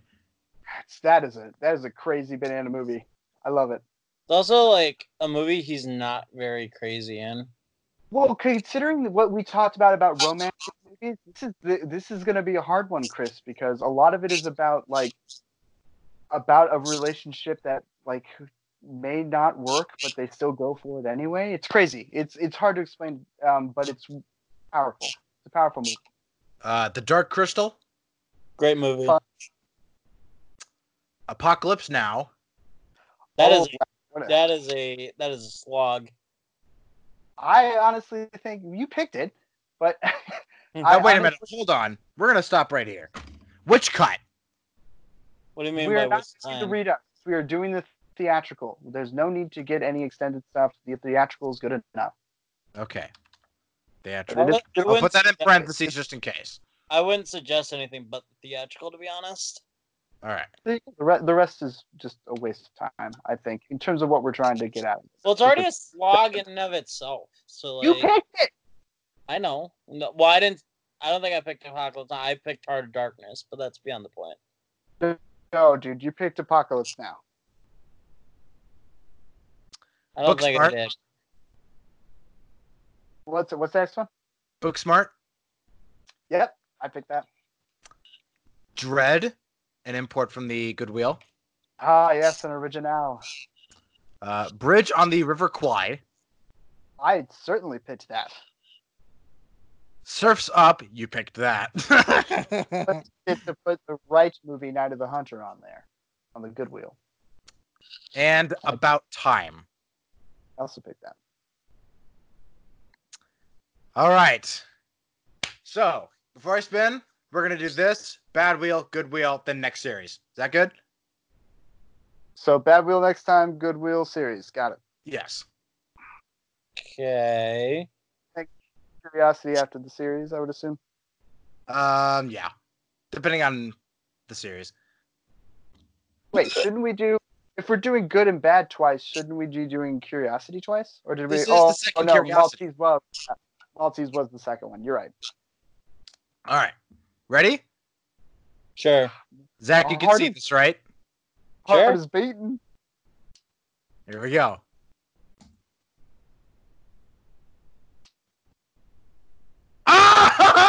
Oh! Good one. Yeah. Ladies and gentlemen, the next movie we are reviewing in the Maestro Movie Podcast is Eternal Sunshine of the Spotless Mind. Holy shit! Chris, you're in for something. I'll tell you. Wow. Okay. So am not- yeah. This- Whoa. Okay. So Alex. So we lost the good time travel movie for the other good time travel movie. Well, this is to time travel. This is all set inside his head, actually. True, but So Chris, what do you know about this movie? All I know is that it's Jim Carrey, and it may or may not be depressing. it's very. Okay, it is.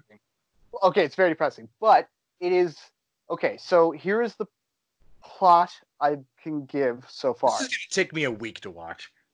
I would certainly think you should watch it more than once. Yes, No, I think I'm you gonna watch the whole movie over the course of 1 week. Chris, I think you need to watch this more than once. Ah! But just hear me out. Hear me out. Okay, so I will go into what this film is and the history of it and everything a little bit real quick before we go. But so the plot of the movie is there is a company that creates a service that if you want to erase somebody from your memory, you can. And they erase the person from your memory. You don't remember ever meeting them. And a lot of people use it to get over breakups. And the movie starts with Jim Carrey going to the service because he found out that his ex-girlfriend Kate Winslet erased him from her mind. So the movie is him, is you the audience inside his head as she is slowly getting erased from his mind, memory for memory. And through the process, he's realizing that he didn't want to leave her after all. And as that movie goes on, there are other shenanigans happening outside while his mind is getting erased with Elijah Wood, Kirsten Dunst, and Mark Ruffalo, and Tom Wilkinson as well. They are all sort of they tie into what is going with him thematically, but it's also kind of funny, silly stuff. It's beautiful. Jim Carrey is great. There's so much inventive filming in this movie. Like Donnie Darko is a confusing movie because it's weird and stuff. But like this is pretty straightforward. Like Conan, what happens at the end? It's confusing on an emotional level, but like as you're watching it, it totally makes sense. You're just kind of wowed at all the interesting things that's getting done. And the people who made this are two men, a director named Spike Jonze, who started out in music videos, and he worked his way into making a handful of amazing movies, and a writer named Charlie Kaufman. Charlie Kaufman is You one of mean the Michael Gondry? Yeah, Michael Gondry Oh, made this movie, not Michael Spike Jonze. Gondry did this. I'm sorry, that's right. He's the guy. Yeah, that's right. He hasn't done much since then. Yeah, I totally forgot about Michael Gondry. Oh my gosh. Well, yeah, I mean, Spike Jonze and Charlie Kaufman have done the most. Yeah, that's right. And then I completely forgot that Michael Gondry did this. Holy crap. Anyway, it kind of explains why it's a little bit more emotional. Michael Gondry is a very practical filmmaker. He doesn't like to do too many special effects, so I think you're going to be really interested in how they pulled a lot of this stuff off. But yeah, it's emotional. It is an emotional movie. It's about what you go through when you deal with a breakup. And then there's this interesting kind of sci-fi level to it. It's a lot of great actors, and it's filmed really interestingly. But it's a crazy story. Charlie Kaufman is one of the weirdest writers of our generation. His films are amazing, but they mess with your head, man. And this movie is excellent at doing that. I think it's a treat, but also yes, it's emotionally powerful. It is a drama. There are funny moments to it, but I think you should watch it more than once, not for the emotional stuff, but because of how like crazy it is. And you might need to watch it just to understand a few things. But yes, it's going to be a journey. And I think you should start watching it as early in the week as possible. And then if you get through really fast and you enjoy it, sit on it until the day we do the episode, and then try to watch it again. If you don't need to, then great. But like start this early so you can get into it, because it's weird and it's a drama and it's a romance. So like these are all things that are a little alien to you. Okay. But I think you'll like it. Honestly, it's really interesting. It's not an Oscar film. And it's not an art film. It certainly has a sense of humor about itself, but it's just weird. It's a weird examination of how relationships begin and end, and the futility and the zaniness of love altogether. The film almost is like, what's the point of love? And then we all just kind of stop and smile because we realize, and everyone has their personal reason for smiling. So it's a weird way to explain this movie, but that's how I feel when I watch it. Yeah. It's a crazy choice, and Nacho Libre is going to be fun. Got Nacho Libre on the wheel. Are you scared, Chris? Actually, wait. You know what? How about this? After we're done, I want to see you watch a trailer, and then I'm pretty sure See how I you- watched a trailer of this movie years ago. yeah, no, like watch the trailer after. Let's do the trailer after this episode. Okay. Eternal Sunshine, Spotless Mind. Okay. So everybody, oh man, around the loop we go. Circle of Life, sunrise, sunset. Sunrise, sunset. I was in Fiddler. So next week, Eternal Sunshine of the Spotless Mind, and yeah, there you go. And Wow. okay, yeah. Hardcore meets Eternal Sunshine of the Spotless Mind. We just hop around from just the weirdest stuff, man. We went from I Maltese love Falcon to Freddy Got Fingered to Hardcore Henry to Eternal Sunshine of the Spotless Mind. Absolutely. I feel like in Guardians of the Galaxy Volume 2 with Rocket and Baby Groot and Yondu and Kraglin are hopping through all these different dimensions very rapidly. That's what I feel like right now. I feel like I'm just like melting and like faces warping and my physiology is changing rapidly. Wow. That's a good way to put it. This is Whiplash for sure. Oh boy, now one of you is going to recommend that movie, and I have vowed not to watch that. So But Whiplash so good. One day, maybe, yeah, one day. when It's I not like- actually grow a spine. I ever feel like you are trying to go down a path where you think your career is the most important thing in your life, that you'll destroy relationships, then I'll make you watch that movie. True. I'm getting to that point. Okay, so Eternal Sunshine of the Spotless Mind next time. What's up? Eternal Sunshine of the Spotless Mind next time. Say goodbye, guys. Meow. Bye. Bye. Bye. Bye. Bye. Bye. Bye. Bye. Bye. Bye. Bye. Bye. Bye. Bye. Crush the balls of a rapist. That's just. Bye, woman!